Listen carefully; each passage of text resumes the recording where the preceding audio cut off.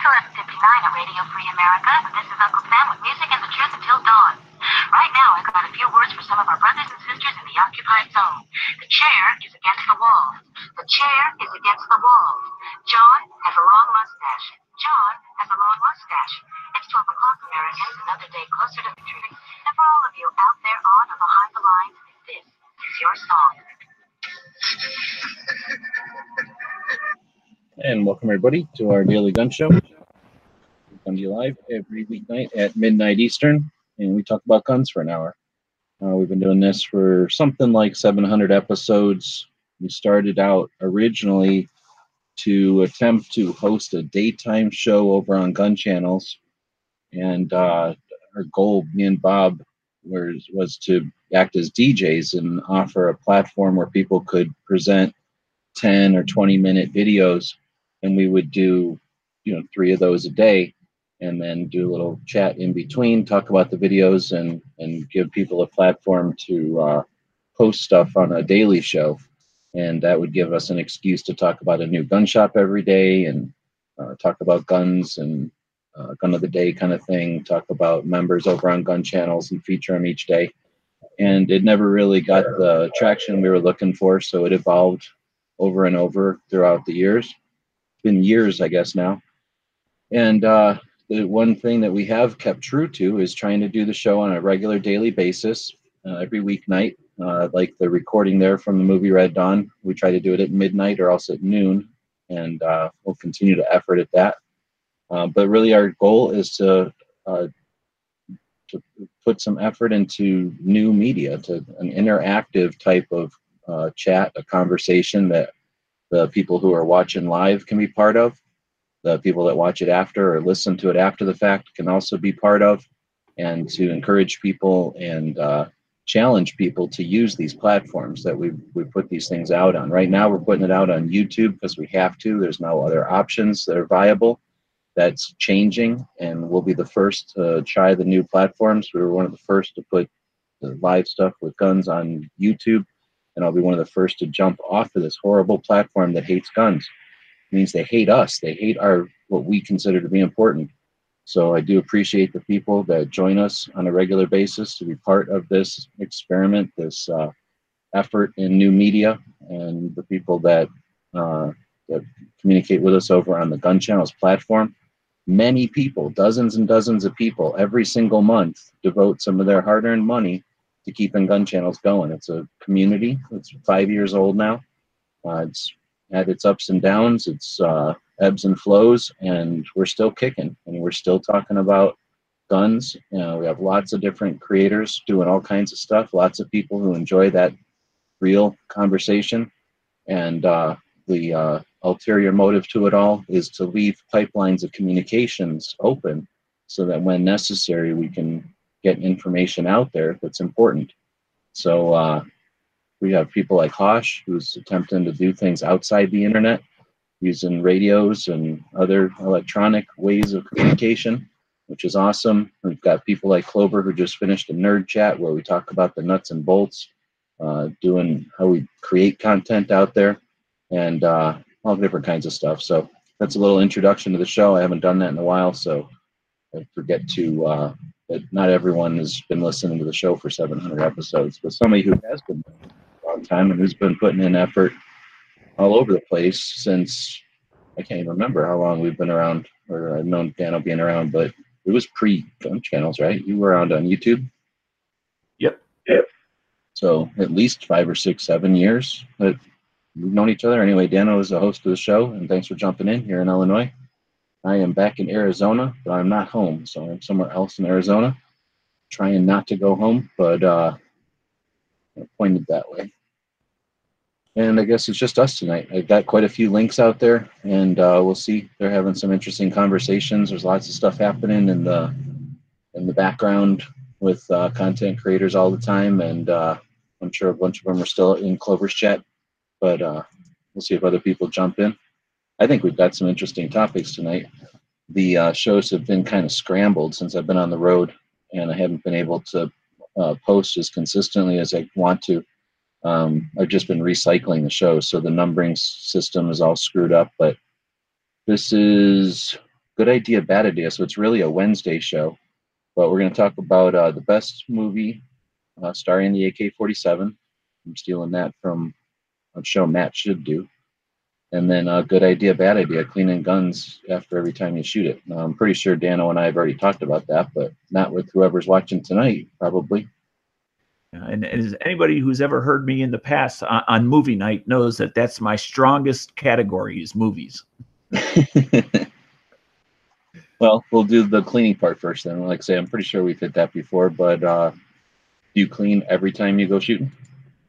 For the most part, yes. And that's because I always bring my carry gun with me, and I have more than one carry gun, depending on where I'm going, how I'm going to dress, and I want to be sure that it's going to be as fully operational as it can be. And the thing I don't like about having a dirty gun is it's easy to go from using it once and then just skipping it. And of course, it's made to be used a lot. You don't certainly have to clean it every time. But I'm not good at tracking things. It's like, well, did I have 500 rounds since I've cleaned it? Has it been 1,000 rounds? Has it been 2,000? So it's just, I feel more comfortable knowing that it's a clean and well lubricated tool rather than having to track it every time. And for the guns that I don't necessarily use or don't plan on using for self-defense, I don't know how often I will bring them out again. So I like knowing that whatever's put away is clean, and whether I don't shoot it for a year or I don't shoot it for 6 months, it's fine where it is. That's a good point. And that's something that I don't think everybody thinks about, especially if you've got a gun or two, because you're shooting your guns every time you go out. But as soon as you get to where you've got a third or fourth, that you don't bring out, you've got a gun or more that you're not bringing out every time, you go hunting or something, you put it up and you think, well, I'm going hunting next weekend. And then that falls through. And then before you know it, hunting season's over and you never touch that gun again for a year. That's happened. So the same thing can happen going to the range. Well, I'm going to shoot this thing next weekend. I'll just clean it then. And then something falls through and you don't shoot that gun again for 8 months. Right. And, not all lubricants are created equal. And that's, as far as what I'll call shelf life inside your gun once it's applied, as far as having the same lubrication qualities, immediately after you lubricate your gun versus 6 months later, if it hasn't been touched, it may suddenly be a whole lot drier and having a whole lot more friction. And that may impede the operation of your firearm. Now, I was raised by, I think, Cycle said it the other day, like we would wipe the guns down with oilcloths or whatever, clean them all the time, and then wipe them down with oilcloths and then put them back into the safe by the wood. Like we never touched the metal after the oil. And it's because I grew up where there's rust. And I think what's happened is, number one, not my dad's guns anymore, they're mine. So, my determination or my whatever, rules, I guess. And then I don't have rust, knock on wood. We just don't have it the same way as you people have it. So if I leave something dirty, it's dirty. It's not ruined. Right. But I think for a firearm that you would potentially use for self-defense, that would still apply, though, I would think. As far as wanting to make sure that it's always in good working order, which means lubricated. I mean, there's different ways to look at that. I mean, you're never gonna, you can. I guess it's possible. You're not gonna seize up a pump shotgun. I mean, you never clean a pump shotgun. Maybe the firing pin will get fouled. I mean, there's not much that's going to happen to a pump shotgun. On a revolver, it's probably a whole lot less sensitive to that. I guess I'm thinking of semi-autos. Yeah, right, exactly. So, but then that's the thing. Like I guess I was saying too, is that you don't know when you're not going to touch that gun again for 9 months, and that's when those fingerprints you left on it, just from using it, are going to turn into little rust circles everywhere. Right. Yeah, you've now decorated your gun with permanent fingerprints. But if you're thinking of these things as investments, that's not good. So there is something to that. Like if you're considering them commodities, some people have heirlooms and they're never going to sell, but then there's commodity. You've got a shotgun, you use it this year and you're not shooting at it anymore, or you got a competition gun, you're not shooting at anymore. You move it and you buy something else that you're into. It's a little tougher when it's all rusty and gross. Right. Speaking of rusty and gross, Bob jumped in. Welcome. And we got Sandy Sandhills jumping in from the weird looking shape in Nebraska. Yes. The home of ditchweed. Did you say weird looking? Yeah, I was wondering about that the other day. I can see the one side is a river, but what's going on over there with did Colorado take a big bite out of you? Kinda. They kind of horn in where they're not wanted, but I don't know the history of it. I've seen that show where the states got their shape, but I don't think they ever did Nebraska. At least I never saw it. Well, they're sitting on top of Kansas, so. Well, I got actually the state lines used to be quite a bit different. Like even up there where my star is, where I came from, the state line used to come down further south, right there where it's straight. Mm-hmm. It used to come down further to the Niobrara River, and that's all been, of course, changed when the official state line got established. But yeah, I don't know all of the story either behind how we got our shape, but we do have a very distinct. Well, every state except for Colorado and Wyoming have their own distinct shape. Pretty much. I think Pennsylvania looks pretty rectangular, but I think it was mainly. I was thinking about it because I think it was at Dead Horses. We ended up talking about like the Mormons and how they had moved over. Got kicked out at various places, and when they took Salt Lake City, and then that was before there was a country out here. I don't even know if it was Louisiana Purchase yet. I think they just came out here and claimed territory. So whenever the government came along, the United States government, and said, "Hey, why don't you be a state now?" They had all kinds of issues, and we were talking about how originally it was going to be a big giant state of Oregon, I think, and it was going to be like giant. It was going to be like Washington, Oregon, chunk of California, Nevada, Utah. And then the Mormons were like, hell no, or probably not that. They probably said nope, and then kind of whittled out Utah shape. And I'm guessing the other people who lived in those other territories were like, whatever disputes they. Anyway, we were talking. Well, as well as, honestly, the people in the East didn't truly comprehend how big the West was. There's no way, and there's no way, you can manage a state of that size. They I'm just thinking, yeah, how does someone the 14th parallel or the 38th parallel, whatever those parallels were, like, come on. And how did they know? Rhode Island, people from Delaware, Connecticut, these are tiny, tiny states. Yeah.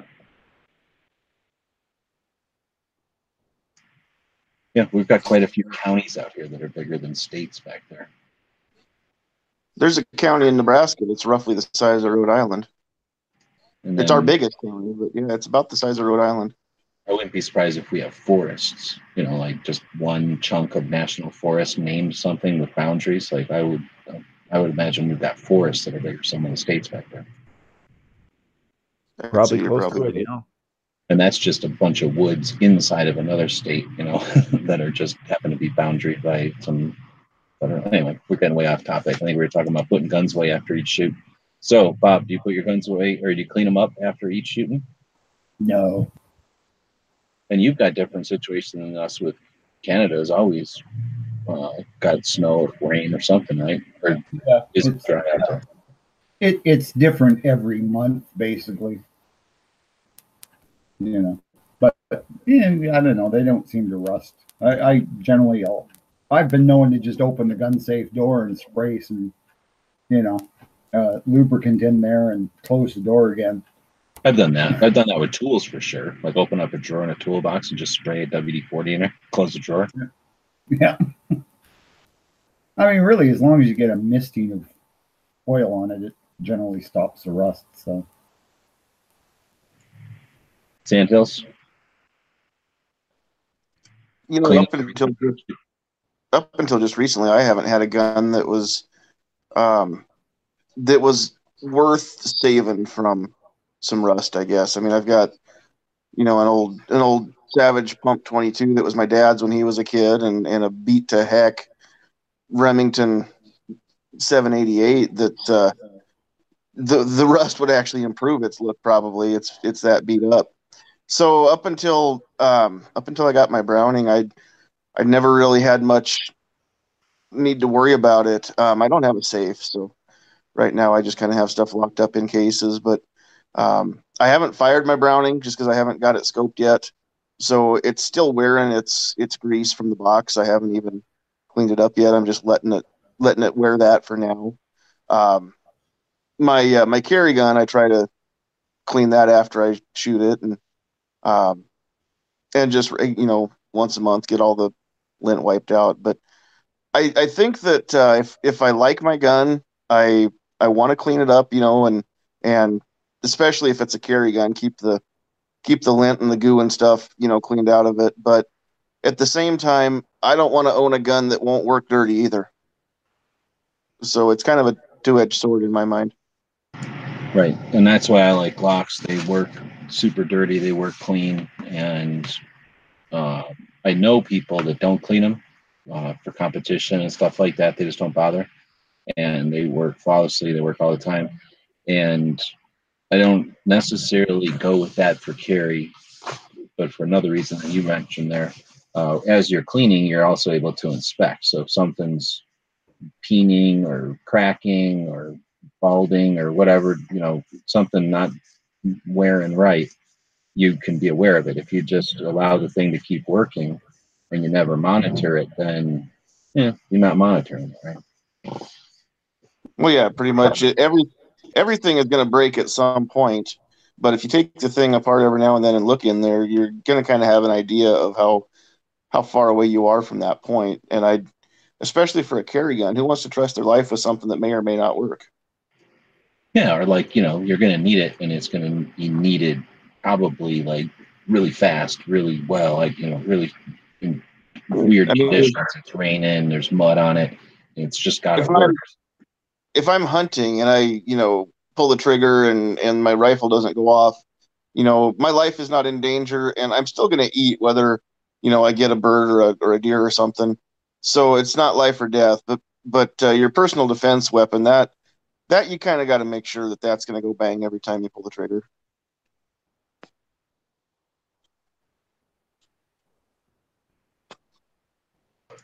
Well, I'm not going to get into it because I want to change subjects, and we're really here just to chat up for a bit, not trying to school anybody or we're definitely not selling nothing.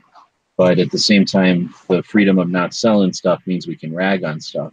So I got no problem with Rem Oil. I buy Rem Oil in the spray paint size can, and I have it around. I use it for things. But it is like a WD-40. It's a penetrating water displacement type of thing. So let's put it in terms that everyone can understand. Olive oil is different than fryer oil, and that's different than the oil you'd use on like a salad dressing, or I don't know, a sewing machine, right? There's different oils have different characteristics for different uses, and it was just oil. They would only make oil, right? They make all these different things because they have, various, like say, characteristics, applications, uses. And I've seen people, because I live in the desert and we don't get rust, but people will put a water-based lube on stuff and get rust. Like, well, you introduced water to it. Like it says, and if you read the fine print on that label, clean all you want with it and then wipe it down with oil because it's got a bunch of water in the cleaner, So there's people that will use stuff, in my opinion, improperly, or at least there's a better option for them, and it doesn't always bite you. But like I say, I've learned my lesson from putting stuff away what I thought was oiled, and I got it out not protected. Yeah, that's what I like. Like I generally use a G96, which is just kind of does everything, right? So except there's nothing that truly does everything well. Well, maybe not. I mean, like I say, but it's I've got some old 22s and stuff that have absolutely no bluing left on them at all. and I can stick them in the safe for a year. And as long as I got a light film on them, they don't get any rust on them. They're just fine. Well, okay, so let's talk about a gun made back in the day versus a gun made today. I bet you a gun made back in the day, steel is steel, and they made steel, and it was made out of steel, and it's a steel gun. I suspect today, though, they figured out a long time ago just how much of this they need and how much of this filler they can put in there, and maybe how much of this will still be strong, so that now this steel, since they got to buy so much of it, is a couple of pennies cheaper if they mix it this way. So now maybe there's different characteristics to the steel is what I'm getting at. Different tendencies of it to get rusty and stuff. Is that a thing? Because, saying quality of materials changes over the years? It's absolutely a thing. Yeah, that's a point. And we probably don't even think about that much, that guns that were made back in the 50s and stuff were a different steel than what they're making them out of today. I mean, it just makes sense.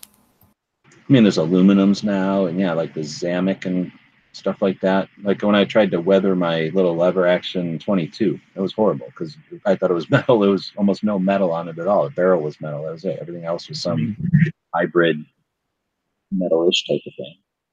Talking about metals, I mean, it's a category that maybe people might be a little bit more familiar if they look at cars from the 50s and what they were looking for and what was the cheapest and how many different types of materials cars are made of today versus the ones from the 1950s, where the hood was the same as the bumper, which was the same as the door. Yeah. And the thick versus today, you've got plastics, you've got aluminum, you've got all sorts of hybrid materials. I seen a Dodge, and I didn't make it up. It was a Dodge. I can't help it. And it was a pickup truck, and it had dealer plates on it, which is one of the reasons I was looking at it. And its bumper, I don't know, I couldn't figure out how they did this, but imagine the back bumper of a pickup truck. You go from the driver's side on the left, you go across to where the license plate is in the middle, and then you bend it like a bendy straw, and it came up and out from the vehicle like some kind of weird old fin on an old Chevrolet or whatever. So it was like I don't know. Yeah, but it looks like a crane picked it up by the bumper. Anyway, the bumper was in this weird twist, and the bumper was made out of fiberglass. It was like broken fiberglass.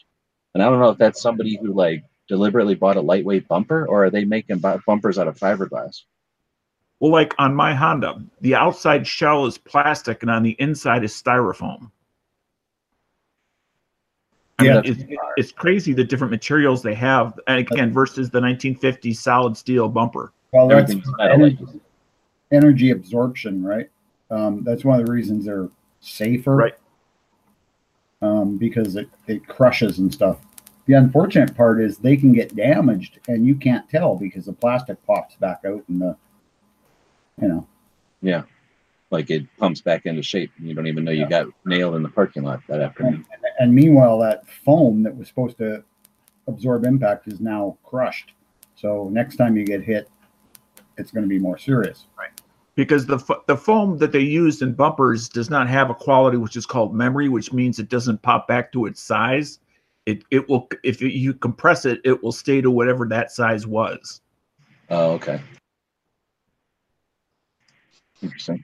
So they need to be replaced. Yes. How much flex will those bumpers take, though, and still pop back? I mean, because I'm just thinking back, the first time I ever realized that there were plastic bumpers filled with styrofoam was back in the late 90s, and I saw a Pontiac Firebird, a new model at the time, late 90s model Firebird that had been in a wreck, or it looked like, and the front half of the bumper was cracked and busted off, and you could see the styrofoam filler in the half that was still there. And I'm just thinking, well, that plastic, yeah, it's going to flex and maybe pop back into place, but it's going to crack. It's going to show damage, I would think. If it's a hit hard enough to compress that foam, I would think that there's going to be a scuff on the paint. I think you'd know it. Again, unless you're not paying any attention at all to your vehicle, in which case, then a lot of people I think the paint's going to show scuffing or something. I think you're right on that. No, I've seen it. It depends on what it gets hit by, but I've seen them pop back out, and But I only raised that topic as a point of the cars are now using different materials, right. And guns now are using different steels, including the gun is not entirely steel. Period. Yeah. And that's the new thing, right? The plastic guns, and hey, I own one. It works. It's nice and light. It doesn't feel anything like like say something like my high power, but Well, even a lot of a lot of hunting rifles and things you see nowadays, the budget ones, they might still have a walnut stock, but the trigger guard is plastic. The floor plate might be plastic or something. That bottom metal, or what would be bottom metal, isn't always metal anymore. And of course, magazines are almost always plastic of some sort now. Even my Browning X-Bolt has got a very tough looking plastic magazine instead of a steel one. Even for some of the older guns, you go to buy a new magazine. Well, it's the magazine for the gun, but it's partially plastic, whereas the old ones were all steel. So how do we bring this back to cleaning and guns? Yeah, we talked about everybody's preferences, and like I say, we're really here just to prime the pump. Hopefully, people take some of these discussions and have them at the gun shop or the gun show this weekend, or out at the range, or in real life with your friends when you're BSing, or if you do your own shows or joint shows. Something they're out there when the topics die down. I've got a question though. We've established that rim oil is different than other lubricants, or oils aren't the same. So what does everybody like to use for a cleaning solvent or oil of some sort? And then what does everybody like to use as their final coat that they apply when you do oil a gun? Bob, why don't you go ahead and start? Well, I'm probably the worst one to ask, but I'll use whatever I've got. I mean, like I say, that G96 works for cleaning as well as for lubing and stuff like that, which I kind of like because it's simpler that way. So yeah, it's basically whatever I've got handy, and I will use WD-40. I'll use, I've used motor oil. I didn't have anything else handy at the time, and I had a quart of motor oil sitting there, so I just used some of it. I'm not particular. All right. Sandhills, what about you? Typically, what I use right now is just CLP. Like I said, I haven't taken the grease off of my nice rifle. My Shield and my Glock, I don't worry as much about babying those. I mean, again, I didn't buy them to be babied. So I use CLP on them, and I'll use little hoppies after I fired them, especially around the bore and breech face. But then I'll give everything just to, put a little CLP on a patch and wipe everything back down is usually what I end up doing at the end. Yeah, I guess I'll go ahead and go next. I'll start off with depending on how dirty it is, CLP in general, and then if I need to break out the brass brush, if there's certain areas where I've got to either gunpowder or carbon buildup or whatever have you to get that off, and then once I'm satisfied with the inside of the barrel as well as the outside and where in other various areas, is then I'll always lubricate it with a higher end oil. I'm not brand tied to any certain brand, but I do want a higher end oil. As far as cleaner, I can put in a little elbow grease to get that that crust off, so to speak. I don't necessarily have to have the latest cleaner, but I do want either a synthetic or a high-end lubricant when I'm completely done. But again, I'm and I was talking, I don't know if you were in here or not, Sandhills, before, but I'm coming from a point of view of this could be if this is my concealed carry gun as an example, I have a much higher standard for how clean is clean enough, and how well inspected is it, that I'm going to be carrying this and possibly defending my life with it, versus a gun that I'm just taking to the range and shooting for fun or accuracy or whatever, but I'm not necessarily anticipating defending my life with it. So that's a slightly different level. They still get cleaned. It just, I'm not as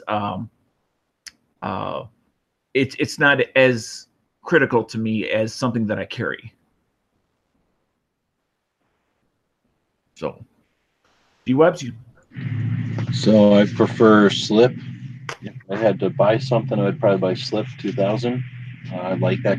I like the stuff, and I like the company, and that's a big chunk of it, because the way Dano said something there in his description, basically the oil of the day or whatever. Oil is, well, like Bob said, oil is oil. It will all work. There's just characteristics of it that are better or worse or whatever. So motor oil, I don't like that, but it obviously works. It just, if you get motor oil in your eye, I don't want motor oil in my eye, or the detergent that's in motor oil in my eye. It's not made to be in your eye, where some of the other stuff is basically food grade. So you get in your eye and it doesn't matter, because it's designed to be flooding in your eye and not hurt you. So just little things like that, it's a characteristic that if you can, purchase something with that intent, then go for it, or might as well. But I'm like Bob in the fact that I don't try to worry too much, because there's free lube everywhere. Everybody's trying to sell it to you. I guess what I was saying there is that there's lots of people that jumped into the, hey, I can market stuff, and gun lube is a thing, so I can market gun lube. And it seemed like every couple of weeks there was a new flavor, a new brand, a new secret formula. And I don't know what the trademarking is, but once people started digging into it, a lot of it was just food grade oil that they would mix a little bit, some ratio of mineral oil into or something. Yeah, and you had mentioned earlier about older guns, and they used to use 2-in-1 oil and stuff like that on older guns, primarily revolvers, but I mean, back in the days of the late 1800s and so forth, because they didn't have, 10,000 oils to pick from. Well, that's the thing. Oil is developed too. Hard. But just because there's two different types of food grade oil doesn't mean one of them's any better than the other one. It doesn't mean one of them isn't better than the other. But anyway, all I'm getting at is there's lots of marketing. So because there's lots of marketing, there's lots of free samples. So just keep your eyes open. You can go to the range and get free samples. You get free samples at gun shops. Trade shows are perfect because they want you to try their stuff. So they're going to have free samples. Pay attention when things are closing down at a gun show. When somebody's packing up their table, they might have a thing of free samples that they got somewhere. And oil doesn't go bad, so who cares if it's 2-year-old free samples, right? No one even knows. There's no dates on them. So I've got a toolbox of wet, and I've got a toolbox of tools for my gun cleaning. Like that toolbox that's all the wet stuff, I've done videos on it. It's like 2 bottles of hops, and I got my Hoppies 9 at like, buying 3/4 of a bottle. It's already gross for like $1 somewhere. So I don't even buy new bottles of anything except for maybe Slip. If I probably have bought a new bottle of Slip if I was out somewhere and I needed it. But I'll buy a half a bottle of something or an open bottle of something that's spilled out for less money. And then it does 2 things. 1, it's way cheaper. 2, you get experience with all these different oils and solvents. And when I was actually shooting a lot and doing stuff, I'd know that like, well, this one works a little better, to get rid of lead fouling. And this one seems to work a little bit better if I'm just wiping the wood down, or something like that. Or this one is bad, so I'm going to use it to clean a tool afterwards or something. Like I'm not even going to put this on my guns. So when you got those free samples, you really get a chance to, it's like a buffet. You get a chance to sample each of them, literally. Speaking of the samples, just for a moment, is something that I've noticed, and of course I haven't done a study or anything. It's just it seems that a lot of them, they only give you enough to like maybe do a pistol. You wouldn't necessarily have enough to do a rifle. So you're going to want to grab more than one if they're available. That's a good point, and that's like an actual literal sample. But I'm saying if somebody wants you to try their product, and you're at like an event of some sort, and there's not a billion people there, you might get the smallest bottle they sell as a sample, or even a bigger bottle, like their medium-sized bottle, as a sample. So most of my samples are little tiny things like you're talking about, but not all of them. Yeah, I've still got SHOT Show. And if you're going to go slow or something, or you're at an event and the booth is not very fast, you can always ask, can I have a few of these? And they'll either say yes or no, and then you've got plenty and no problem. I always say yes, because it's just something they don't have to lug home, and they bought it to get it out there. And if you're getting 3, chances are you're giving one to your brother-in-law or something. But also, you just go to events and do stuff. Like you go to a Glock event, and you might walk out of there with somebody trying to sell you on their lube, and they gave you a full-size bottle and another bottle of their cleaner and a little rag in a little bag, because they know that you're a shooter, and that if you have their stuff in your hand, chances are you're either going to love it or hate it. And if you love it, you're going to tell people, and it's worth it to them to throw out a bunch of free bottles. Because when we get down to it, it's all oil. It's all petroleum byproducts. So somebody's buying this stuff by the giant truckload. Somebody else is selling it by the 55-gallon drum. And that guy's wheeling it into a room and sticking it in the little tiny bottles and selling it to us for massive markups. So there's a ton of money in oils. Yeah. Because they don't want to sell us one button or one bottle and then not see us for 10 years. They want you to come in and keep buying. I think that's another reason why it's priced the way it is, as well as why they tend to be small bottles. Well, we definitely got into oil. So why don't we get into movies with AKs in them? So best AK movie starring the AK-47. We'll go with Dano first, and maybe we'll go 3 rounds around and then see what people are saying in the comments out there. In my mind, the most iconic movie, which unfortunately I can't remember the title of at the moment, is the one that it's your favorite movie. Red Dawn. Yes, Red Dawn. That's it. Thank you. Simply because there's I very distinctly remember like movie posters of I forget the name of the character, but I forget if it was Hulk standing up on the rock holding the AK above his head, the rifle that he had, as well as in other scenes throughout the entire movie, as well as in the hands of the bad guy. There was something like 13, the guy John Milius, the guy who made Conan and Dirty Harry and Apocalypse Now. Well, he was involved in all those movies, either wrote them or directed them, or completely his movies. That guy, when he was putting together Red Dawn, he wanted it to be a significant movie, and he wanted it to not be distracting by using a bunch of, hobbled together movie versions of guns. So they bought authentic Egyptian semi-auto AKs, like 13 or something of them, 18, I forget. And this was 1984, 2 years before the stupid Hughes Amendment to the Gun Owners Protection Act. So he bought those guns. They took them over to the place, turned them, most of them into full autos.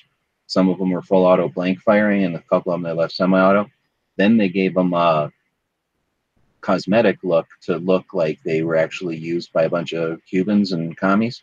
And then luckily he made that, because at that point in time, he was able to, and it was justified for the movie.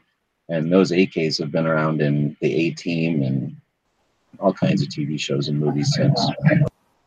I thought just a quick detour, but on the Cuban AKs, what aspects of those were different than, let's say, a Russian one?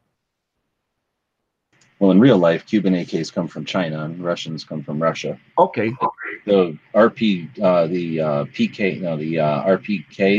the long AKs, they couldn't get those from Egypt, so those were the Valmets found. Just 2. Oh, okay. And that's what we shot up at. Did you go with me to Copper Star? No, I missed it. Oh. But anyway, that's what they've got. Right, actually, I should go there right now. But actually, they're real close to Copper Star, and that's where one of those guns is. Anyway, so yeah, definitely an iconic movie, and significant to the AK as far as us is viewers of movies, because if Milius wouldn't have been as insistent on making those 13 or 18 AKs into full auto and look like real Russian guns, again, we'd be looking at some goofy looking M1 carbine with a mag sticking out of it that was supposed to be an an AK probably for most of the 80s, because that was all done, while we were still in Cold War tension and stuff. So that was awesome. So that's another reason I like that movie so much, is that I like AKs. And what's also neat about those 13 or 18 AKs was that the company that had them, the production company that used them and made them in the movie, or used them in the movie and used them in other things, eventually went out of business and sold them all as inventory to Big Black Mountain or whatever it's called in Vegas. And they documented every single thing about every one of those guns. So those guns are out there and people own them. They're transferable 386 full auto. So yeah, I think, well, probably that would be my number one AK movie, but there are others. Yeah. So we're going to go around. So Dano just jumped out. But Bob, AK movie. I'd go Heartbreak Ridge. Okay. Clint Eastwood, the Marines. Stupid movie, but. Yeah, but it really featured the AK, right? Where the whole, they're marching down the sand through some trees, and then he's gone, and then they're just marching, and then he comes out from behind them and shoots into the ground, and that's the distinctive sound of the weapon of your enemy. Or something like that. Yep. No, that's a good one. Santos? I'm going to say First Blood Part 2. Because there's a lot of AKs being shot at Rambo in that movie. Right on. Well, I got to agree with you. And I got another piece of trivia. There's, in Rambo First Blood Part 2 and in Rambo 3, and I think in some other movies. But anyway, in Rambo First Blood Part 2, there is a part where some basically friend, it's in Rambo 3. I forget where it is in Rambo 2. But anyway, in both movies, in Rambo 2, I think it's just a bad guy. Some bad guy runs out of a building with it. And then in Rambo 3, the same piece of kit is on his Afghanistan friend.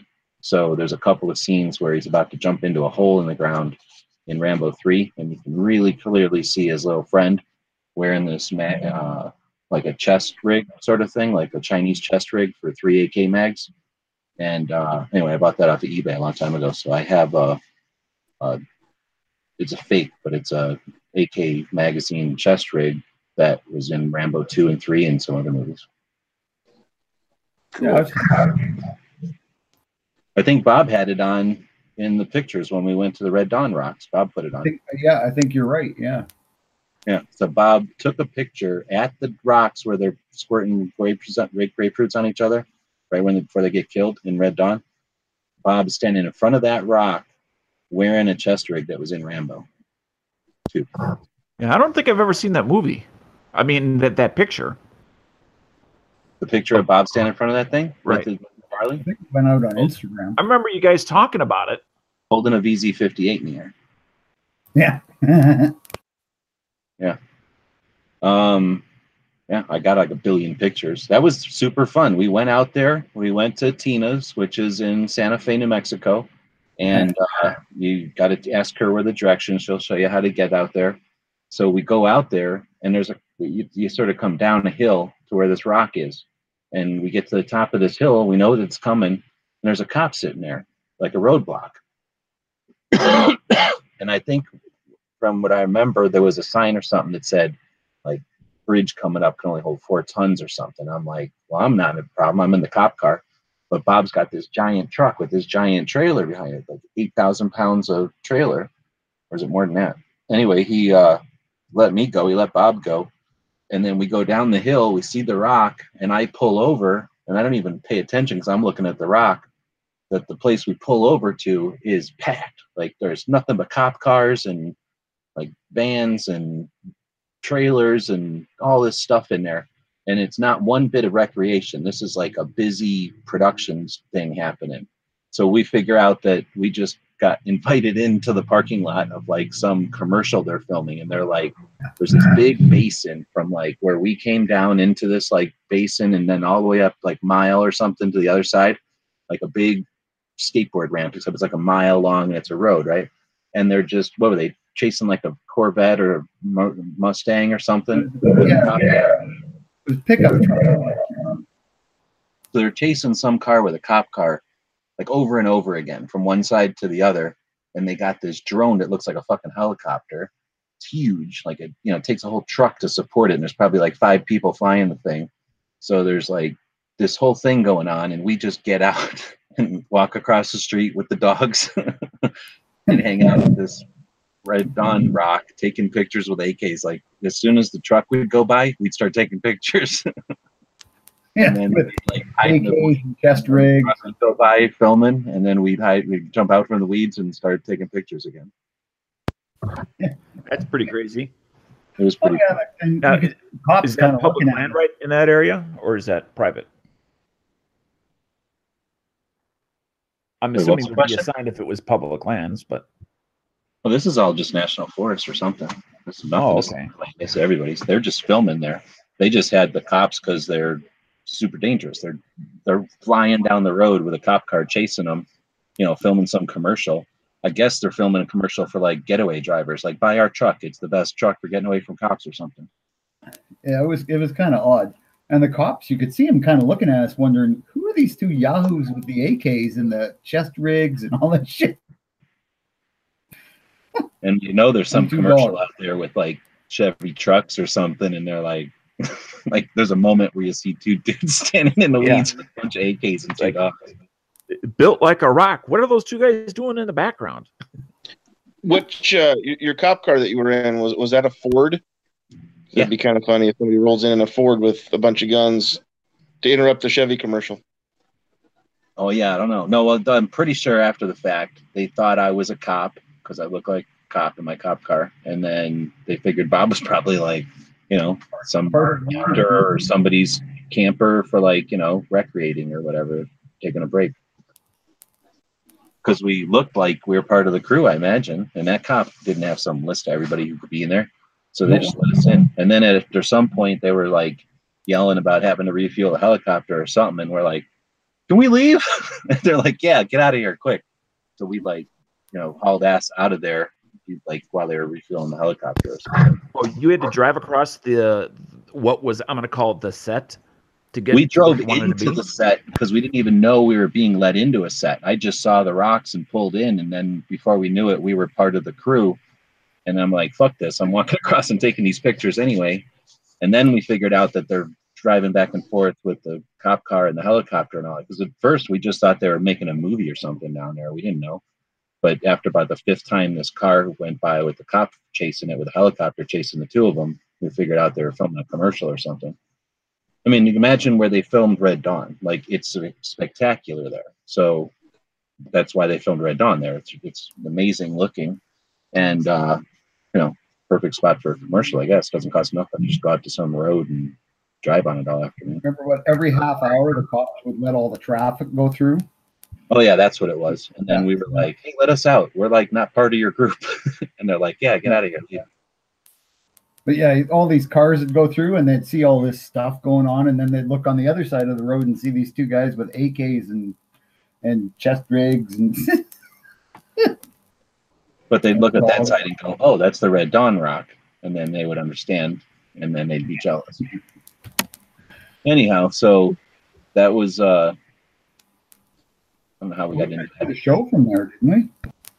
No, because didn't know we had internet. As soon as we dropped down into that hole, there was no internet. Yeah, that was the theory, is we were going to use it. Yeah, we could have almost. If we had like a helium balloon in my internet thing now, we could. As long as we could get it up to like 1,000 feet, we could do it. So who's next? I'm gonna go with the movie The Park Is Mine. Has anybody seen that one? It sounds very familiar, but I can't picture it. Oh, Tommy Lee Jones, right? Yeah, it was a made for HBO. It took me forever to find it, but back in the olden days of cable, it was on like for a month. So I've seen it like a billion times back in the day.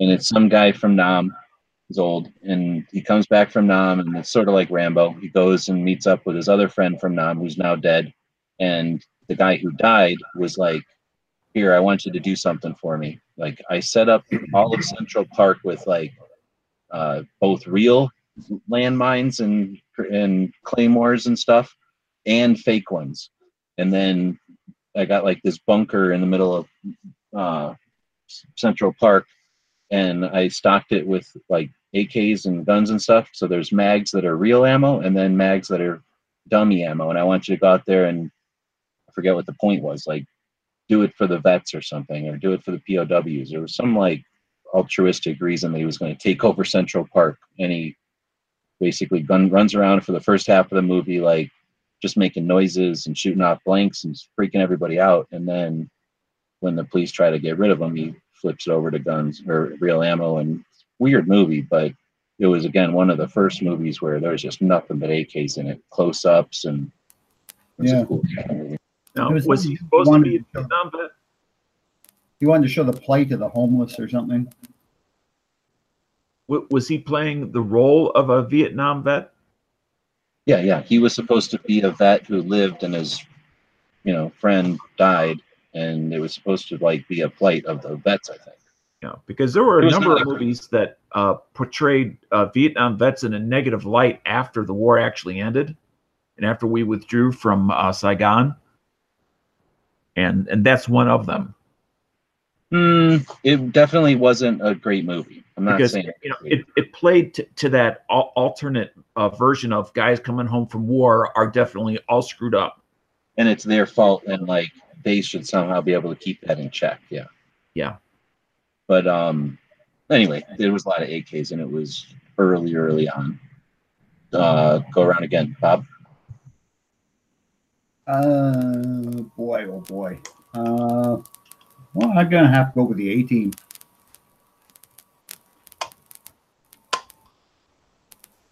The A-Team? Yeah, so I think you're gonna go with a TV show, but honestly, I mean, it was a movie. They made it a movie. Yeah, I was going with the movie. It was watchable. The movie? Yeah. Where they steer a tank by shooting it downwards as they're falling out of an airplane? Oh, no, that's G.I. Joe. Yeah. No, that was I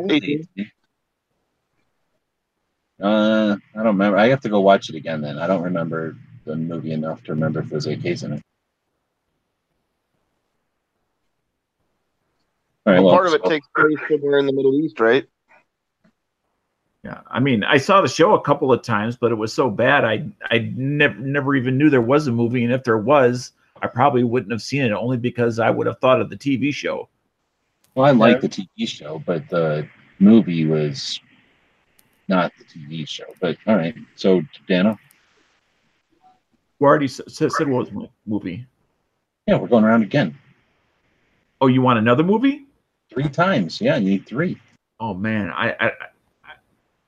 I'll come back to me later. All right. So then Santos. I'm gonna say Commando. Commando. Is there even an AK in that one? You mean the bad guys in the village?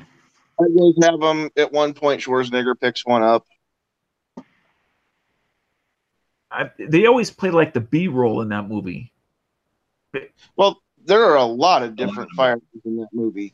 But I'm thinking about infantry rifles. I mean, you have the M16, and then you have the AK. Yeah. In that particular movie.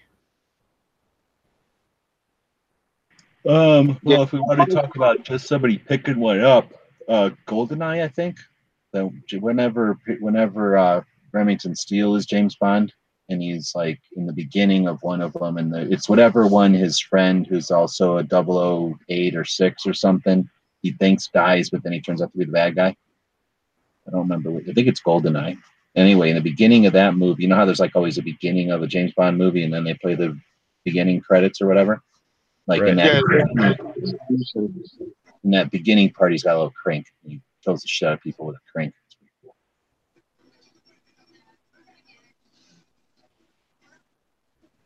All right, so can we do a third? Sure. Um, 7 days in Entebbe. oh, I haven't seen Israelis went into Idi Amin's country to rescue the hijacked passengers of the plane. So I haven't seen that. Hanze, and it all. The Mossad? Yeah, it was the Mossad when Israeli special forces. I don't know if they were in Mossad because Mossad's more their spy guys, but it was their counterterrorism guys Oh, went it in was there. uniform dude. So IDF or whatever they're called. Yeah, and they went in against Idi Amin. So that's what the hell is that country? In Africa. I can't remember the name of the damn country. Kuwait? No. Idi Amin, the guy who was eating his people. Idi Amin? I remember the name, but that was before I was paying attention to politics, I think. Yeah. Anyway, it was where the Israelis went in and rescued. So it was an African country supplied by the Russians. So all the bad guys, That was Uganda. Uganda. There you go. Thank you. Uganda. Yeah. So I don't remember the movie, but I remember the event. It's fairly recent. It's not that old a movie. It's a really good movie. Isn't it like this last year only? No, this was long. It was a while ago. 90s, I think. At least the movie. I mean, the movie was made back then. Yeah, the movie was made in the 90s, I think. Oh, I'm thinking of a different movie. Yeah. All right, Dano. My Basket is Empty, and that's not the name of the movie. And then Sandhills. All right, hold on. Let me do this real quick here. I've been saving this one for the last.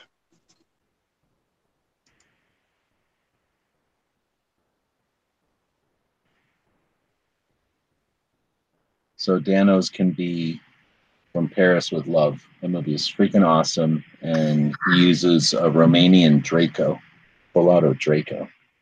Okay. From Paris with Love. In addition to jabbing a dude with his own Beretta slide, which is why you should never carry a Beretta. I should watch that movie. I don't think I've ever seen it. Dude, From Paris with Love, John Travolta being a badass operator with some other guy. It's awesome. It was a really, really good movie. Oh, I think maybe I did watch that. Was the other guy, the young kid, his girlfriend or something was like a double agent, right? Yeah, and I don't remember much. They shoot like a bunch of holes in a roof of some place, and cocaine pours out of the ceiling or something, and then they hold like a vase under it, and they're like walking around with a vase full of cocaine for like a portion of the movie, and it's just a crazy, crazy movie. I really like it. It's like I really like Taken, right? That stupid ass movie Taken, because it was a dumb movie, but like I remember a scene where he's going upstairs and he harvests mags and guns and shit off a guy, right? You're going after your daughter in a foreign country and you're an operator. You're not just shooting people in stairways and running past them. You're harvesting their stuff. Like in real life, you're going to do that. And they did that in Taken. But then that guy's super anti-gun, so I refuse to like that movie. From Paris with Love is like that. Like if he's going to take somebody out, he's going to search them real quick, take their radio and like, take their intel. And so he's a real operator. He's like actually doing stuff with intent and reporting back to the CIA and stuff. It's like a really cool, and they don't try to dumb it down and like, I'm taking the radio so that we will listen to their comms. Like he just does stuff, and you just have to pay attention and realize that he's really doing all kinds of neat stuff. They've got much better consultants or something to movies these days, so they can like incorporate some stuff so that just way more authentic, or at least it seems like it. All right, was that enough time? Are you trying to get it ready there?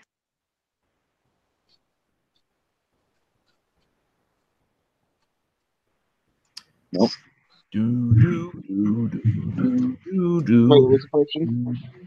Oh, you got it? If you're playing something. Yeah, did you? No. Did it come through? No, if you try to play something from the same laptop, it usually sound effects itself right out. You don't know. Well, it sucks because I'm on my phone, so I don't even have another. I don't have another device to play it from. I played the clip from Jackie Brown, where Sam Jackson says AK-47. When you absolutely positively have to kill every mofo in the room except no substitutes. That's true, and that's an iconic one too, because that's that was a sound clip for. It's still a sound clip. Yeah, that's soundbite that comes up everywhere. All right, so then it's me again. It'll be Charlie Wilson's War, hands down, second best to Red Dawn, probably. AK movie. Have you seen this one? No. Yep. Where Charlie Wilson is in the CIA? Charlie Wilson was a senator from Texas or something. Yes, and he got in a lot of trouble for partying too much, but he was actually a pretty good partier, but he was like, you know what? I think the Afghanistanis don't need to be kicking their shit kicked out of them by the Russians. Let's stop that. And he basically he pulled the Vietnam version of, he turned Afghanistan into their Vietnam. Yeah, started supplying the Afghan, the Mujahideen, whatever. He started supplying them with like Romanian AKs, wherever he could find AKs. Egyptian AKs moved through Israel to the Mujahideen. So is this a fictional movie? No, it's legit. It's a real movie. How does a senator get that kind of authority? That's what's awesome. That's why you got to watch this. He just because he was definitely, or I don't know, is he dead? He was the head of appropriations or something. He was something. Was the kind of guy that's gonna ask for an apology and not permission, like or whatever. Apologize instead of asking, whatever that saying is. He just did stuff that he thought was. Yeah, ask for Congress doesn't set policy. Well, there's black budgets, and he was in a department that had black budgets, and he diverted money to buy these AKs that couldn't be traced to the United States and arm the Mujahideen and repelled, with a few people, relatively few people, and some AKs repelled the entire Russian army for years. Stagnated in Afghanistan. He eventually got them when the Russians started using their helicopters extensively. He got the Mujahideen, the Stingers. Yeah. Dude, he's got a stinger in his some photographs now, and the guy who played that character, I remember seeing that image, that actor. He's got he had a stinger in his office, like a full auto AK. Because he just didn't care. Yeah. Well, wasn't he Texan? Yeah. Yeah. He was a he was a badass man. Oh, George has a good one. And on the YouTube side, unfortunately, it should have been on the Gun Channel side. Lord of War. I can't believe no one brought up that one. Dan, we can have that for a second. Now that I saw. Yeah, that was a brilliant movie. That's super neat. I mean, it's kind of dumb, but the opening credits, the opening credits are insane. Where you are the first little piece of brass that gets pushed into a cartridge and then filled with powder, and a projectile gets crammed on you. You get put into a crate. You get brought to someplace in Africa. You get thrown out onto a thing. You get moved around. You get your lid ripped off. You finally get loaded into a mag, and then you're sent right between the eyes of some motherfucker. So crazy. And then the freaking one-liners from that movie are awesome. The scenes in the warlords, what do you call it, bunkers. It was also very interesting as far as getting a better understanding of the government acquisition system of stuff. Yeah, and just how armaments move throughout the world. Right. Yeah. How many channels? Yeah, if we need stuff somewhere, we need people that can get stuff somewhere without having our fingerprints on it. And I'm sure other countries have like that. And then, I mean, as long as it comes from Canada, we'll ignore the little Chinese symbols on it. Yeah, exactly. Yeah. Or when they repackaged them.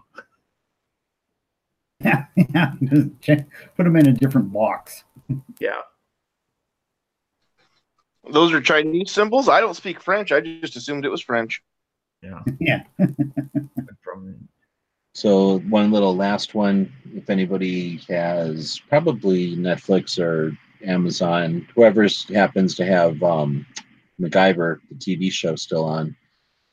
If you go to, well, I'm not going to remember anymore. I think it was episode 2 of season 4, but I might be off. Anyway, look for I know the episode is called The Gun, and it's a horrible, MacGyver is okay, but he was a crazy anti-gun guy. And the show was like super anti-gun after a while, and this was definitely one of the anti-gun ones. It's called The Gun. The episode is called The Gun, and it's supposed to be the gun that started World War One, which was the Assassin's Gun. Yeah, I remember. Yeah, it was some kind of weird revolver or something.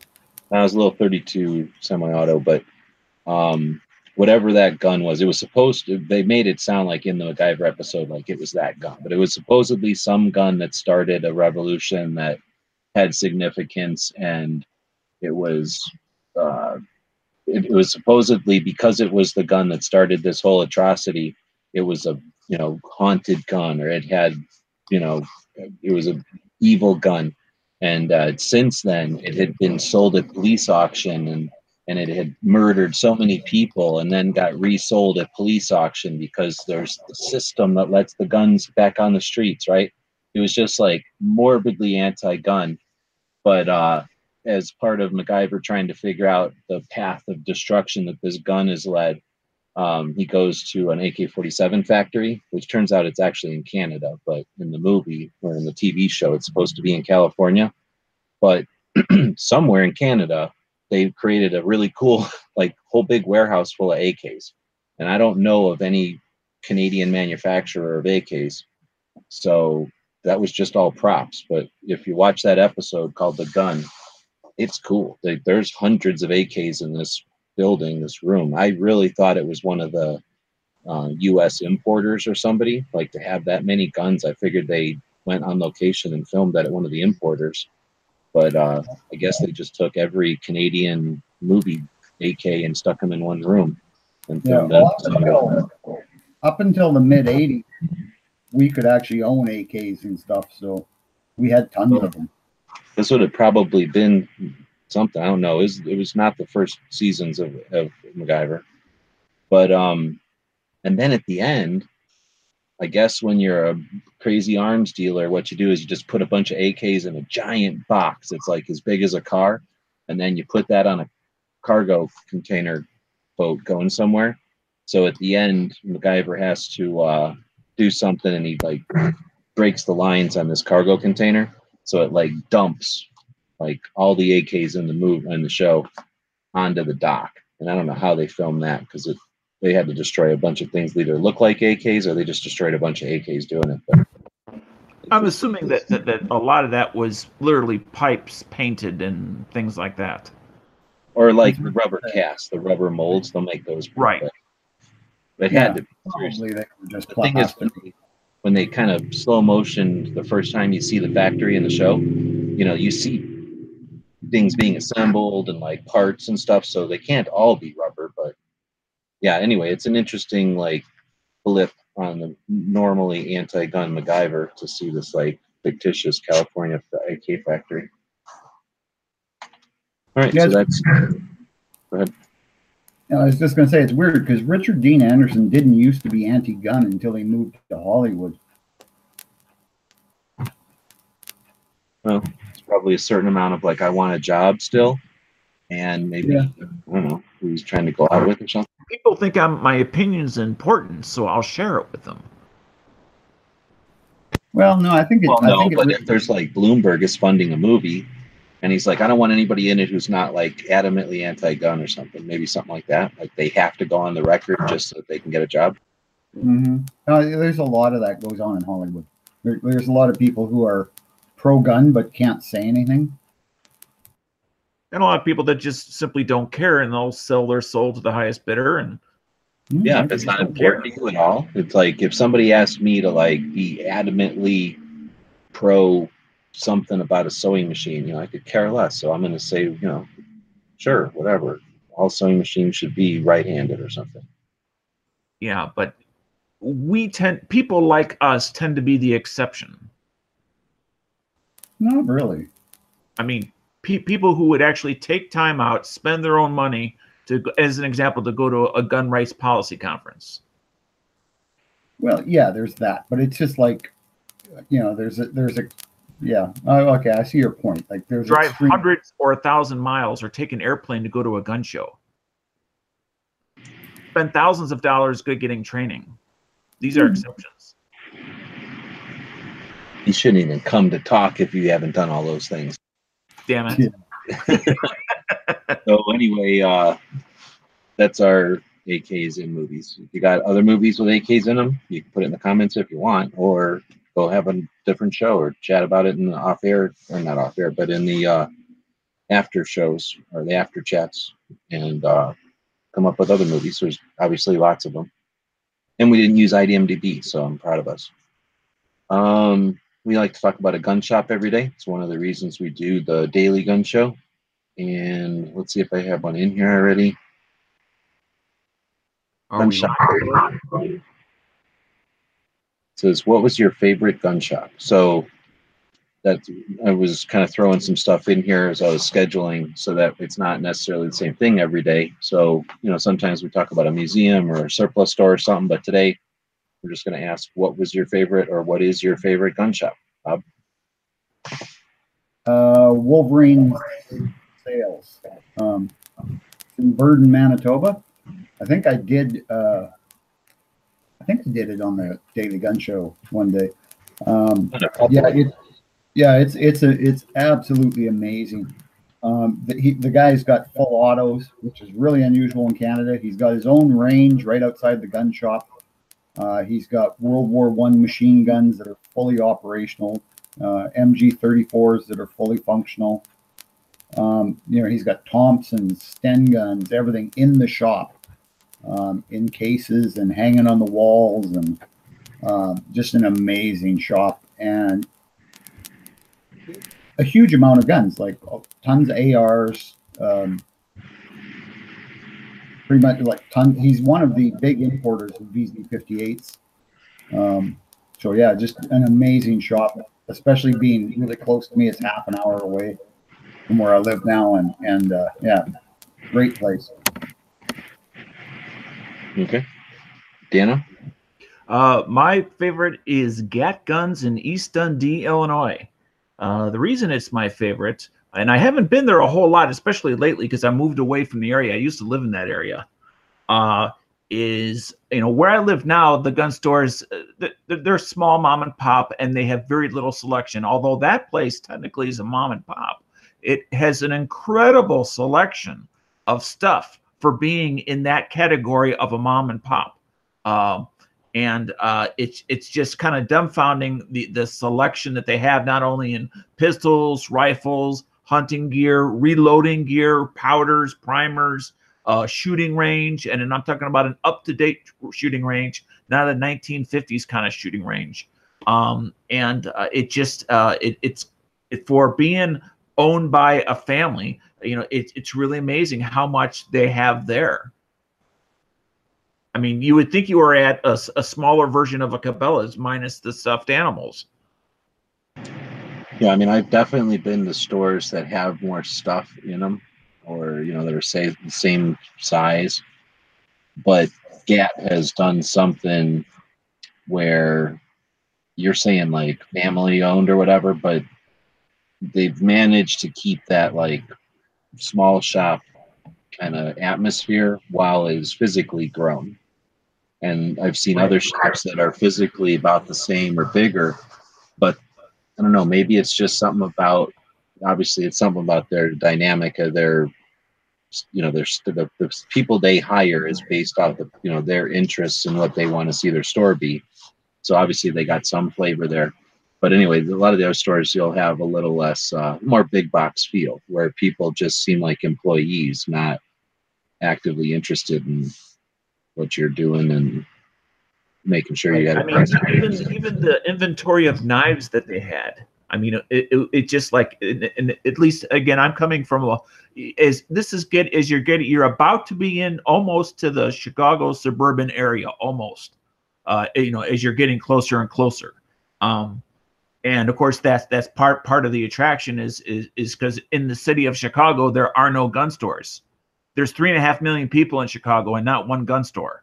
So obviously, the gun stores that do exist out in the burbs get a lot of business.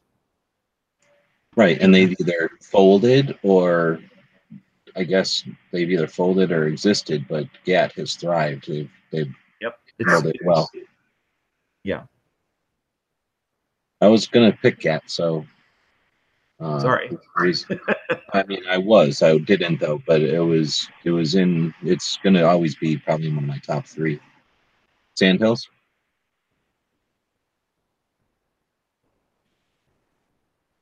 Favorite gun shop?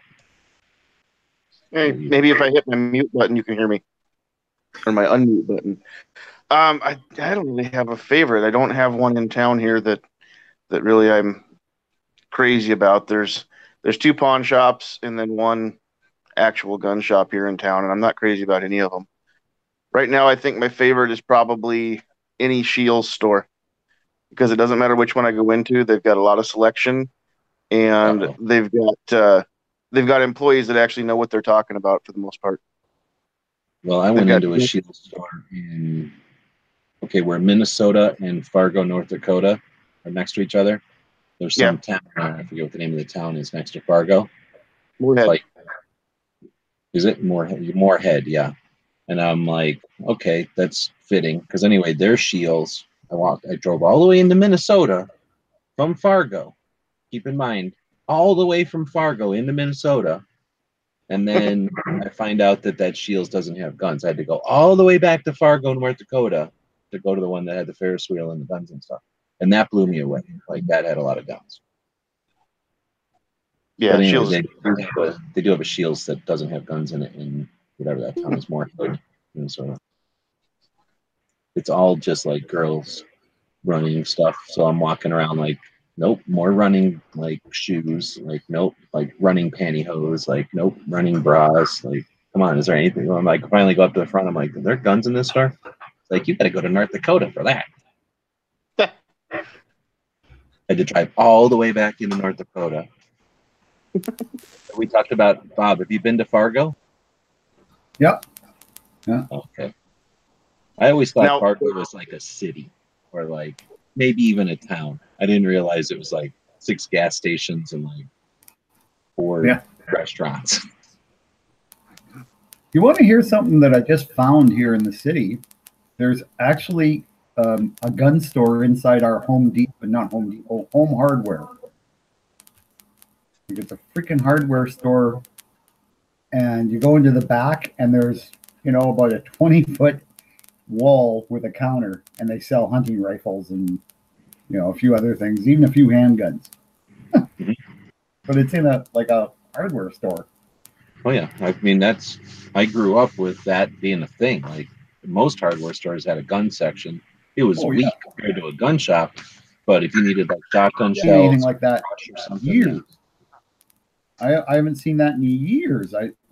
And there's no advertising really for it. Like, there's nothing on the outside of the store. I was in there looking for something else, like hinges for a cupboard, and all of a sudden went, oh shit, there's guns here, and sporting goods, and bows and a few other things, but very small. I should actually go in there and get some pictures. Yeah. Well, maybe that's one of the reasons they don't put it out front, so that people don't get all upset and hate them just for the possibility, and just let it be like for the people who bother going in. There's not a lot of that here. I mean, we like our local radio stations have Instagram and Facebook contests where you send in your whatever the deer you shot during the season, or whatever rabbit you killed, or whatever. We're pretty redneck out here. Hey, G, I just threw a link in the Gun Channels chat there. That's a gun shop in Minnesota that I want to get to. My brother-in-law lives in Sioux Falls, South Dakota, and it's about an hour east of him into Minnesota. And that place, from what I hear, this guy just had an FFL out. He lives, out in the country, outside this little bitty town, and he started doing enough gun trade that he moved everything out of his garage and actually built a shop, and he's just kind of expanded a couple times. And now he has like an annual open house where there are reps from like most of the major manufacturers, accessory manufacturer. Everybody shows up to this thing. It's just out in the middle of nowhere in a guy's metal building that he built. His name is Kiergaard, and I really want to get to that one sometime. Yeah, Roosted was telling me something similar story in Minnesota, but I don't know. I don't remember it being a name like that, but he didn't write it down ever, I don't think. So maybe, I don't know. I think it's Minnesota. Yeah, I think that's the shop where my brother-in-law bought his Browning M1919. He walked in there and saw that, and right next to it on a tripod was a Modus that he couldn't afford, but he went home with the M1919. It's rechambered for 7.62 by 51, but still, it's a cool gun. Oh, that's kind of neat.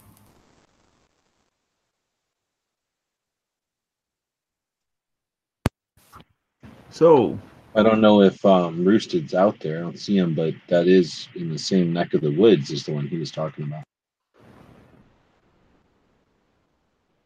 He was really adamant. He's like, go there, go there. But the weather started acting funny, so I booked out of there in the middle of the night, and they weren't open that night. Like white stuff started falling out of the air. Number one, yeah. No, it was slush. And I don't know when ice happens in North Dakota. So I didn't want to be there for any of it. Because I figured if I'm driving, I can drive away from the weather. Like, you don't have to, it's just like a boat. You don't have to sit in the weather. You can, if you're mobile, you can move away from weather. Did you say North Dakota? North Dakota, yeah. Oh, okay. Ice, I think in North Dakota, ice happens 300 days out of the year, and 65 days there's no ice. Yeah. I mean, like right now, they can have ice or having ice. It was accumulating slush, so I knew that all it had to do was get cold, and then that turns into ice in different places. And I mean, I barely understood the concept. It's been 2 decades since I had to drive in that stuff very often. So, and I lived there for I grew up driving around in snow, but that's sitting in a passenger seat. I actually drove in snow for 2 years, and then I moved away. So I definitely am not going around saying I'm an expert snow driver or nothing. Driving in snow is fun. Yeah, whatever. Something I don't do. Hard frost just the other night here. Geez, it snowed here already, but it was beautiful today. It was like 50 degrees Fahrenheit. It was just gorgeous. Oh, I think I know what you're talking about, Simpson. Anyhow, so yeah, I don't know what my shop would be. I kind of want to say that shop that is in Cody, Wyoming, that's called Cody Firearms Experience, and it's right outside the gate of Yellowstone, where 2.5 to 3 million people go into Yellowstone. So that means 2.5 to 3 million people see that sign saying, "Shoot guns, shoot the gun of Annie Oakley, shoot a Gatling gun." And even if they're not interested, I think there's a lot that's adding a lot to our culture, our overall community, because people know that there's a gun shop there, and they can hate guns as much as they want, and they can listen verbatim to whatever they're told, but there's gonna be some glitch in their head because they know that there's a gun shop right there, and there's not murders happening while 3.5 million or 2.5 million people from all over the world go in and out of there. So I really, really, really like that. But at the same time, you got Vegas, right? So I'm going to probably say the gun store in Vegas, because they've been there for so long, and I just personally have been going to that store for, again, decades. So it's been neat to watch it evolve. But they're the closest to the Strip.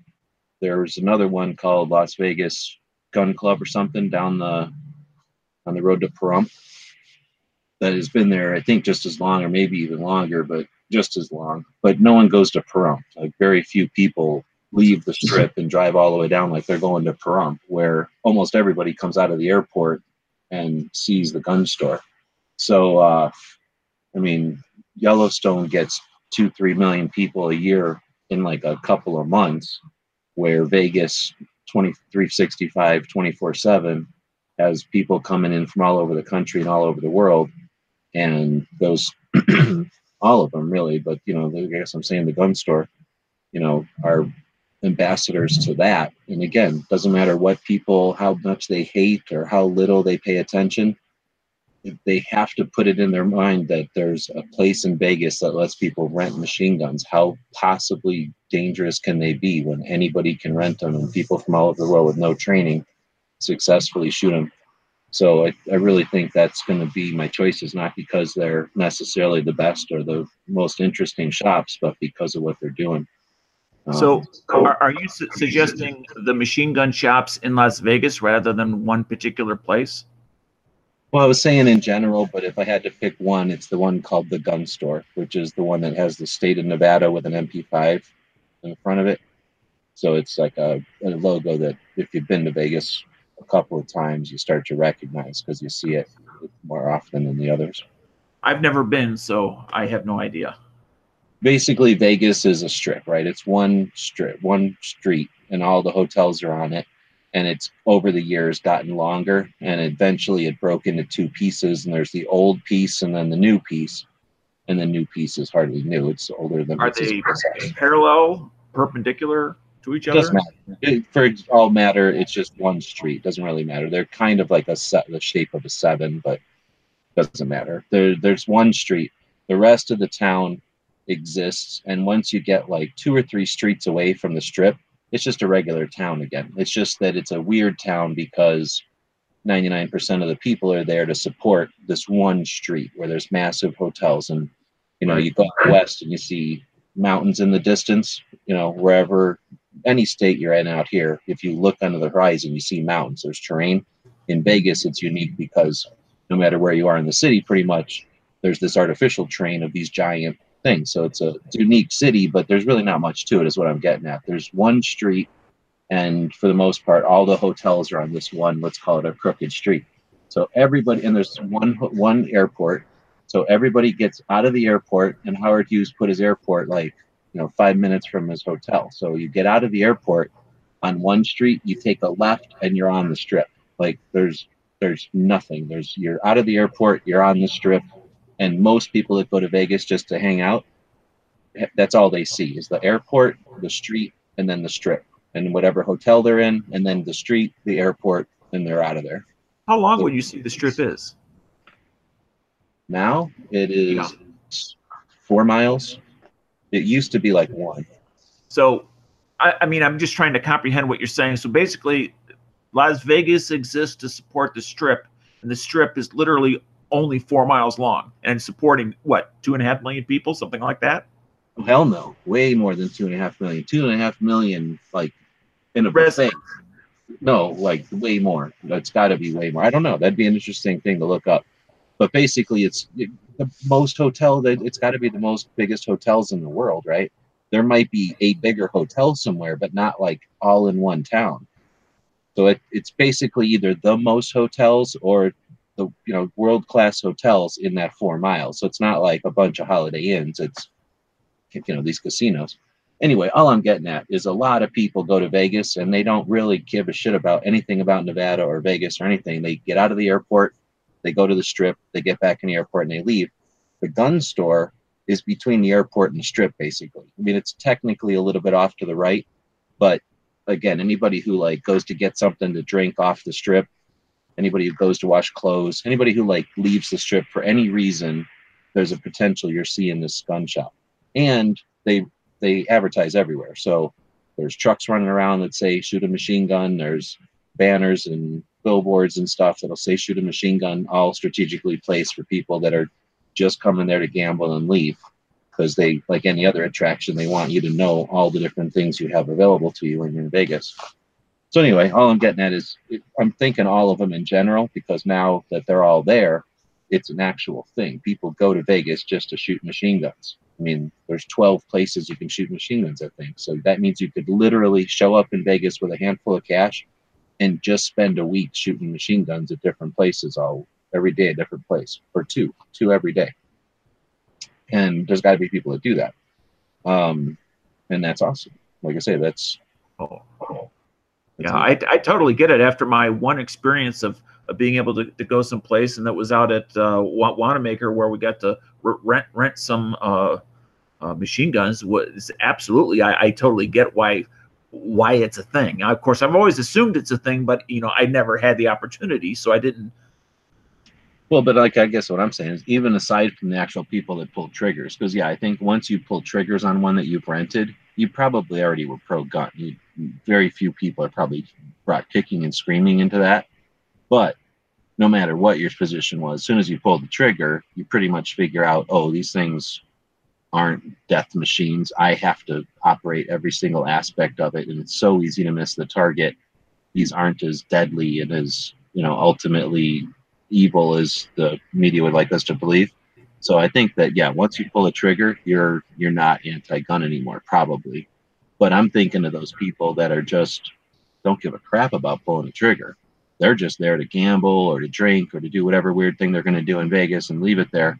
But they see that sign, and that's where I'm saying those gun shops, I'm trying to give them some extra credit, because just because they're doing what they're doing in the place they're doing it, they have become ambassadors for our community, for the entire world. Right. Because all these other people are just aware that there's a machine gun rental place there. If we were really losing and we really had to be ashamed, like, we wouldn't have banners, like giant things that cost tons of money, competing with each other to say, come shoot machine guns at my place. I mean, that's a whole nother world. When I guess it's the same as I don't know, gambling, right? Vegas was the only place you could gamble. But what happened? People went there to gamble because it was the only place you could gamble. And it was like, I guess sometimes it's run by the mob, but then Howard Hughes came in and cleaned all that up, right? So now it's just a place where people gamble, and it's kind of fun. And it's, just a recreation. And now we got riverboat gambling, and we got casinos gambling, and reservations have casinos and stuff. So now there's gambling everywhere. The marijuana thing. Huh? Like Amsterdam, right? Yeah, exactly. The marijuana thing. Yep. Like, you can have marijuana for medicinal stuff. Oh, if people aren't dying from that, okay, you can have it for recreational. Like, oh, there's not people dying in the streets. I think it's one of those kind of cultural change things. And I don't know if I don't think anybody deliberately did it, but I think that we should consider it a win. I mean, again, I guess I'm saying years ago, you go to Vegas and there was one place where you could rent machine guns. Now you go to Vegas and there's 12 places that are competing with each other to beg you to shoot machine guns there. Right. And in a way, but that competition also makes it more affordable for the tourist versus if there was one or two. It's a good point. And it means that if a swarm of people show up for some convention, there's 12 different places that can deal with them. So it's not like, oh, I really wish I could shoot machine guns, but I don't want to wait for 4 hours at the one place. Right. Now it's like, I want to shoot machine guns. 20 minutes later, there's a Humvee with a M60 on top of it, dragging you to the place, to drop you off so you can immediately shoot your machine gun. Yeah, that's a big thing. It's advertising for them. They drive around and pick you up and from your hotel, take you to the range where you can shoot. Great. Yeah, that door-to-door service has only got to make it even more popular.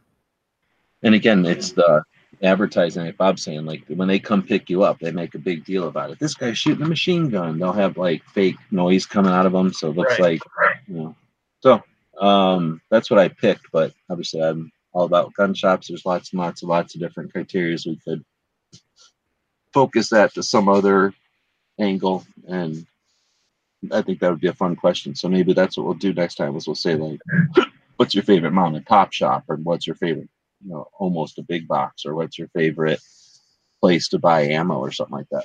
I think this topic, one of the things that I found very interesting is it shows the huge breadth depending on location as far as what is your most favorite gun store. Obviously, we all live in different places. We lived, different lives, and so we're exposed to different things. Yeah, and we have different interests in shooting, right? So yeah. Exactly. Yeah, that's true. Yeah. All right. So member of the day, Santos, your newest one. You want to pick somebody to feature for our member of the day? We'll give you a minute, and you're on the spot. Remember to unmute your mic. When you're ready. Listen to Clover's show. We talked about going to Wanamaker, and just kind of had a planning BS session to kind of talk about stuff. And number one, it's good to listen to Clover's shows. They're always interesting. And since he doesn't script them or anything, we just start with a topic and have an interesting panel of people who are involved in creating content. It becomes an interesting sort of chat session. But in addition to just listening to it as entertainment, I'm hoping people will listen to it and help us come up with ways that we can make our time at Wanamaker as effective as possible. A lot of us are taking time and money and effort to get there. And it's not just to make a bunch of selfies and chat about the stuff that we chat about every day on the internet anyway, but instead to, promote the show, to help the vendors out, to make the people who are creating content have stronger channels or projects. So anything you might have seen or have an idea for something that might make it interesting, let Clover know, let Ghost know. Snob, Santos, are you going down to the show this time in November? No, that's not going to work. We're not even sure if we're going to make it in April. We want to. Yeah, it looks like Travis went to some Metallica concert and spent all his money, he says, so he's not coming down either. But again, if you've got ideas for ways to, do something new at a show, we're definitely all ears. You can always email us at dailygunshow@gmail.com as well. So that give you enough time to come up with a member of the day?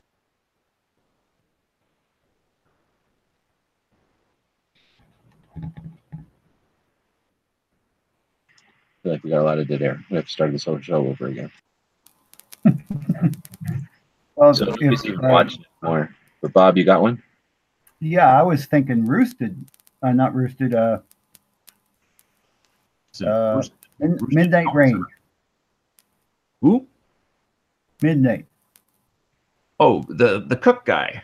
Good. Yeah, because I think he just hit 1,000 subs, if I'm right, or he just passed 1,000 subs, or is almost at 1,000. I think he was saying that the Daily Gun Show is at 1,000. He's convinced that hot dog is an open-faced sandwich. So, could be. Yeah. There's no way 1,000. But anyway, crazy. I think he does some pretty interesting stuff, even if he does think a hot dog is an open-faced sandwich. No, you're right, and he keeps kicking, and he does it in a way that obviously a lot of people dig, and you can tell by the number his panels are almost always full on Sundays, and it's late. So I think he brings an interesting twist and a unique attitude to it, which is definitely everybody digs it on Sundays. Now, I've not heard one of his shows. I'm obviously aware of him, but I've not heard a show. Is it what's the focus of his Sunday show? Semi-structured, but he's he allows it to run off into whatever, and then he basically copies off of Matt. So whatever Matt did the first week or the previous week or during the week, let's say on the Nerd Show or the Wednesday show, he does a bracket on something. Midnight just literally copies that. Would that be true? Huh? Entertainment things? Oh, no. Like, basically, if Matt did a bracket on, like, movies of the 80s, and then at some point during that chat, someone says, like, Kit Kat, well, then he'll do it on candy that weekend. So he'll steal Matt's format, but the topic is almost always like candy or sugary snacks or breakfast cereals or, marshmallow treats. It's always something like that. Or maybe something else. But anyway, he does it sort of basically steals Matt's format and then, runs it a little bit differently than that. Just enough so he doesn't get sued.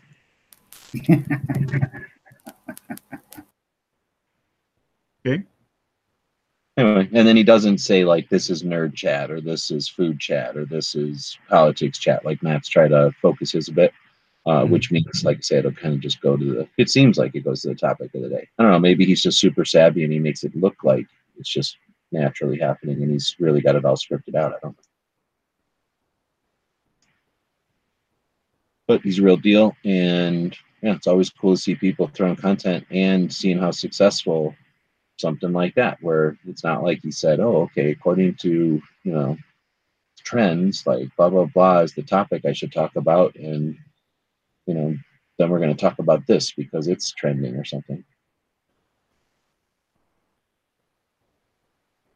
What's that population over there? Oh, that was Las Vegas, according to Google. Oh, I was going to say, there's no way that's Fargo. Wow, really? 500,000 is Google, or is Vegas? Well, that's the population of Vegas. Does it say how much it swells during a busy weekend? No, that does not. I'm assuming that's just residents only. Mm-hmm. Yeah, I would have thought a bit more because it seems way bigger than Tucson, and that's a smaller number than Tucson, I think. Right. Tucson. Well, I think it's just because there's so many tourists there all the time.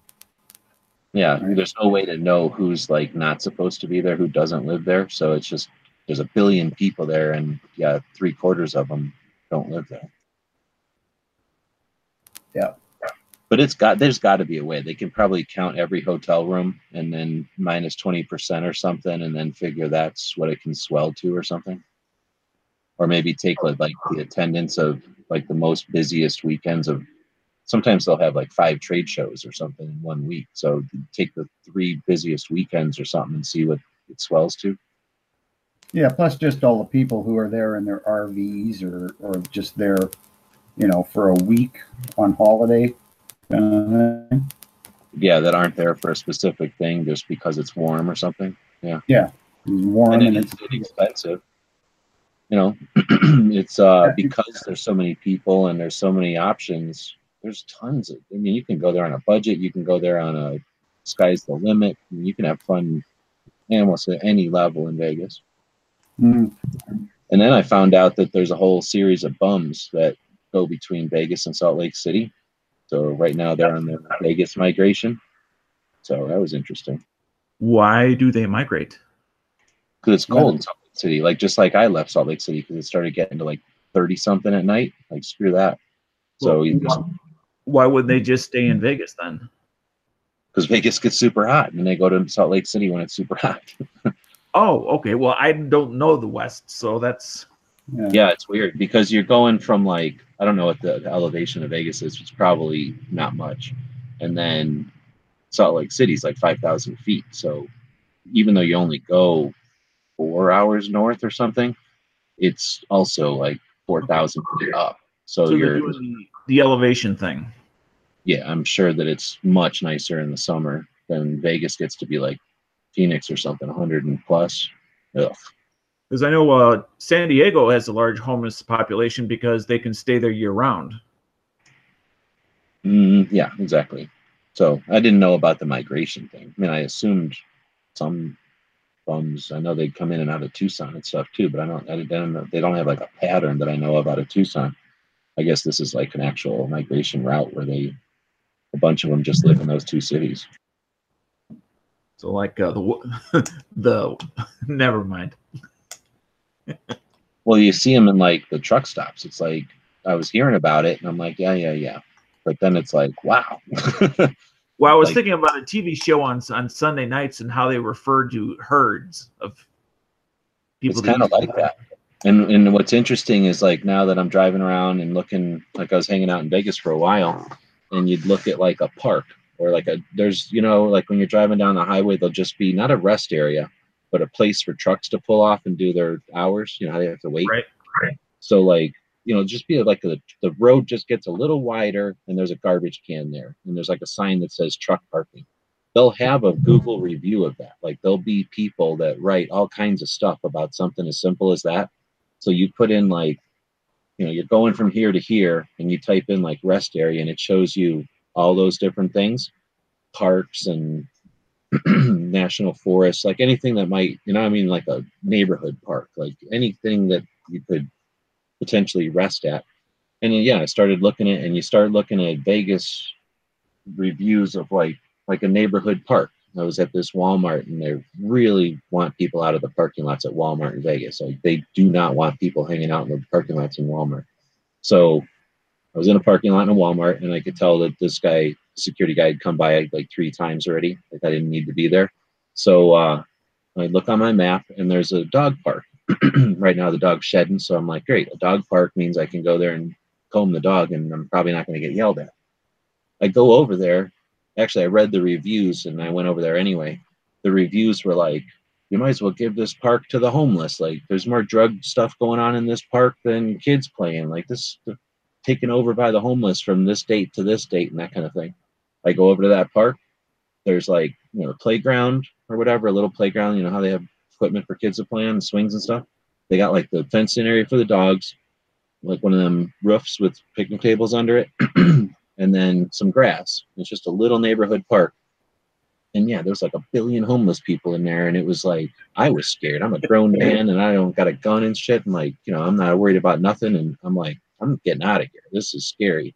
I can't even imagine you just live in your neighborhood and this is your park. Like, your kids can't even go to it. It's crazy. Right. And I guess then, like they say in the reviews, like until November 14th or whatever. And then boom, they all leave and then you can go to your park again. Well, I suppose if you have the police push them out of the park, they have to go somewhere. So it's either in the park, or do you want them really roaming the neighborhoods? I mean, because then it creates, if there's no other place to go, then it's going to be alleyways, neighborhoods of where people live. I mean, I don't know. And it's, I really don't know. I didn't realize, I never lived in a place that had that phenomenon or whatever. So I just didn't realize it's probably been going on for a long time. I mean, the town that I'm working with has quite a few homeless people, and it's got to be different when they can just sleep on the picnic table with like no blanket, though, Well, yeah, because that's the thing. These weren't like carrying around a shopping cart type of homeless people. These were just like wearing dirty clothes and not carrying around like a bindle. So I don't know. Anyway, I don't know how we've got into that. Yeah. But, you can move along. We're not going to solve that tonight. So most people have left. There's nobody watching anymore. Thanks to the people that did stick around. Hopefully it was something worth listening to. And we'll see you back here at the same time tomorrow. Adios.